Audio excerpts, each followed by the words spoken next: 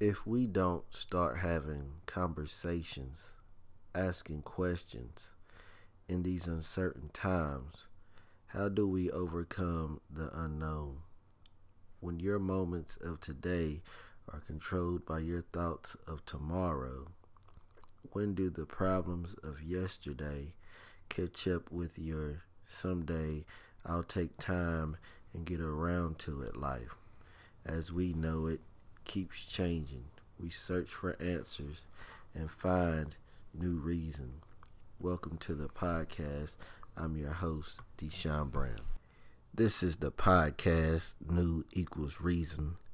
In a world where the unknown keeps us learning daily together, we journey into the new. It equals the reason to have a conversation about it. If we all plant good seeds today, our food for thought for tomorrow will be plentiful for the future. On this episode, I want to talk about the GOAT quarterback version. I did the GOAT for NBA players Jordan, Kobe, LeBron, and I felt like with Drew Brees retiring this week that we start the conversation of who would be the greatest quarterback of all time. Statistic wise, I think we've seen the top three quarterbacks probably play, maybe top four with Brett Favre, Peyton Manning, Drew Brees, and Tom Brady. If I'm going to pick just off of all around GOAT status, it's going to be Tom Brady. And I say that because when I look back at the NFL and, I play a lot of fantasy football and, you start looking at teams top to bottom. It's hard to just say, you got the greatest quarterback because, when you get a GOAT title for whatever reason, the first thing that's expected of you is did you win?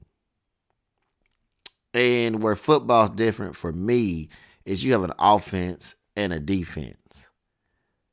So you take Tom Brady for an example. He lost 2 Super Bowls to the Giants. And those 2 losses were probably when it's all said and done. I mean, if you look back at the 2 main game-changing plays, they were the 2 craziest plays.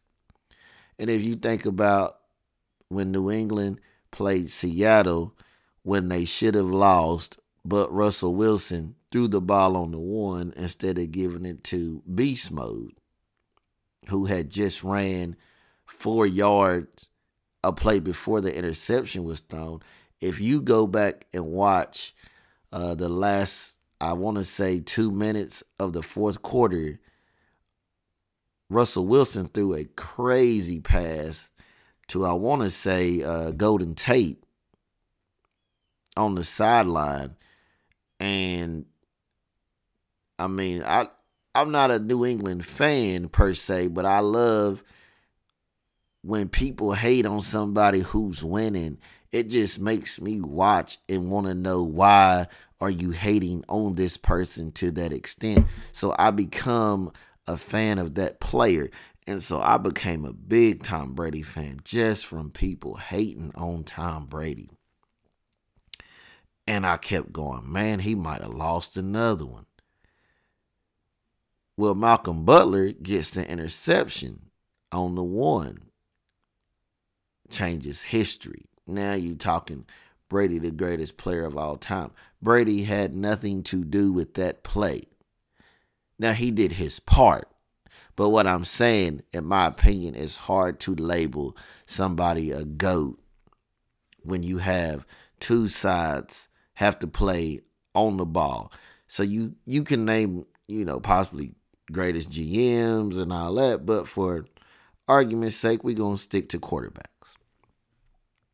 Now, the 3 that I want to talk about today, Peyton Manning, Tom Brady, Drew Brees. Let's not discount the talent that Peyton Manning had, the talent that Drew Brees had. If you're going to talk about who's the greatest, again, I have to go with Tom Brady. He did it with less. The only year I could honestly say Tom Brady had real weapons was the year he had Randy Moss, Rob Gronkowski, and I think Aaron Hernandez. If Hernandez does not do what he did and go to prison, if you watch New England football, hate them, love them, dislike them, NFL fan, Aaron Hernandez was on track to be better than what Gronkowski is. Aaron Hernandez was a tight end that ran routes like a wide receiver. If you don't believe me, go back and watch that man's highlights. The man was unreal. That's the only year I would say Tom Brady had real weapons. Now, we're talking about the GOAT. Don't get me wrong. Peyton Manning is the best play caller at the line of scrimmage I think I've ever seen. The man gets to the line of scrimmage, he sets his players up, and he executes. Flawless. I'm from Knoxville. Peyton Manning went to UT. Was not a fan of Peyton Manning and UT. He gets to the NFL. I start watching a little bit more. But what really convinced me about Peyton Manning is there's an SEC network channel, Southeastern Conference. They did a documentary on the Manning family. If you love football, you need to find that documentary on the Manning family. Peyton Manning, as a young kid, would listen to Archie Manning's play calls when he played in New Orleans. Every night he went to sleep. They said this man could recite games and play calls to you. If you've never seen this, this is next level. The man was a studier. The man worked. He wanted to be great. Here's where I can't put Peyton above Tom Brady. Peyton Manning had two of the top greatest receivers ever. Reggie Wayne, Marvin Harrison, Edgar James, Marshall Faulk, and Dallas Clark. What I just named to you is possibly every last one of them going to be Hall of Famers, if they're not already in. I think Reggie Wayne is about to get in. I think Clark got in a couple years ago. That's just Indianapolis. What Peyton did with the Colts, like I said, you got two sides of the ball. As great as Peyton was, he can't do it without defense. I mean, you can put up as many points as you want to and that you can, but if the other team can put up more, you lost. That's just simple bat football right there to the team. Most points win. And so, we got to see some great games between Peyton, Brady. But the thing when you talk about Brady, you got to talk about Belichick. So it became more Peyton versus Belichick than it was Peyton versus Brady. Now, where I give Tom Brady another notch is he mastered the Belichick system, which we'll get in a little bit more, but I'm going to stick to Peyton. So Peyton does his run with the Colts. Like I said, play calling, what he does at the line of scrimmage, how he beats the defense, unreal. There was an Ed Reed story on Peyton doing the eye move that he studied so much. They said that he faked one direction at a safety to try to fight Peyton off, and he threw this deep bomb to Reggie Wayne that Ed Reed picked off. They said he ran like clear across the field. Said that's probably the only person that ever got Manning with one of those plays. And Belichick called it like the greatest plays ever seen. And that was on the NFL 100 Greatest Players, I believe, another must watch when they talk to the players live. And you look at what Peyton did with the Colts. Marvin Harrison was basically Marcus Nash from Tennessee. Reggie Wayne, in my opinion, was the X factor. That guy has hands, speed, runs routes. What they had there was unreal. I mean, talent-wise on the offensive line, everything. Peyton knew how to set up his coverages. And Peyton, I think he won, I could be wrong, I think he won one championship with the Colts. And then he hurt his neck. And then he was supposed to go to Tennessee Titans front office. But then he went to the Broncos, which I figured he was going because the year before he made the decision is the year Tim Tebow won a playoff game against the Pittsburgh Steelers. Now, let's be clear. Denver had a squad. I know he won one with Denver, but he also was in the blowout with Seattle. But Denver had a squad. They had great offense, young, energetic defense. It was no surprise to me why he went to Denver. Peyton's not going to go somewhere that he doesn't feel like he can't get to the playoffs and to a Super Bowl. Bottom line, that's not how he played. He was not in the rebuilding. He was great. He knew he was great. He played to be great. And Peyton, in my opinion, is number 2 greatest quarterback of all time. I still have to go with Tom Brady. But a man who gave both of them a run for their money, Drew Brees, who just retired. He's in his 40s. I understand it. Brees, when he got down to Sean Payton, what they've been able to do. I mean, they're always in the playoffs. Something crazy always happens. They miss going to the conference finals or the playoff or the Super Bowl because of some crazy play. Again, football's about inches and mistakes. But it does not take away from the greatness of these players. Brees, with all his accolades and yards he's put up, and to come back from a injury when he left San Diego and was supposed to go to Miami Dolphins with Nick Saban. Saban was coaching the Dolphins that year, and he wanted Drew Brees. Something happened with management. Dolphins didn't sign him. Nick Saban goes to Alabama, makes history there. Drew Brees goes to New Orleans and starts down a path of greatness beyond measure. I think he's broke every record possible. So what does that tell you?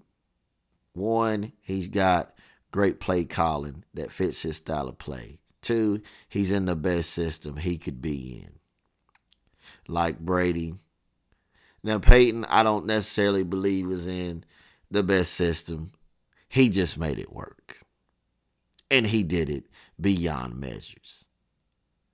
To me, I think Brady, who mastered Belichick's system, winning this Super Bowl this year with the Tampa Bay Buccaneers, and you can be a Brady hater.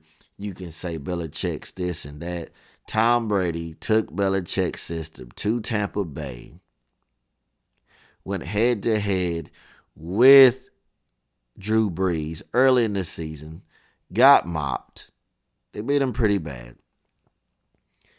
And then came back to do what he did. But he took Belichick's system because that's what he's comfortable in. That's what he mastered.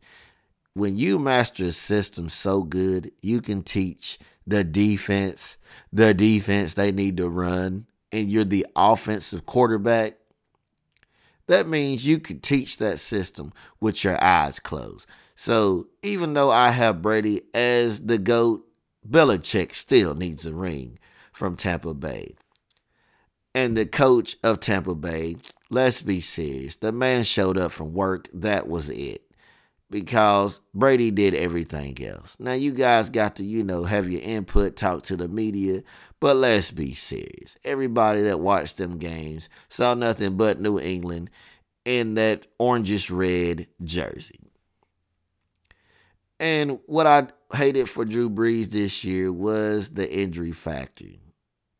I'm glad he was able to come to a conclusion and with a family decision and decide to step away while he still had good health, while he's had his injuries, but it doesn't look like it's the injuries that's going to cause him to, have pains down the road that we can tell. Now, in private, it could be different.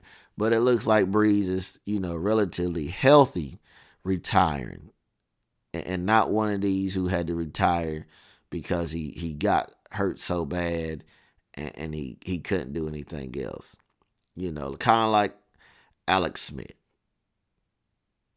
who they need to rename the Comeback Player Award after. That's greatness for me, I put Alex Smith up there with the greatest comebacks, but all-time quarterback, I just felt like throwing Alex Smith in there because that's a great story. He did a great thing by trying to play. He put his health at risk for a game he loved.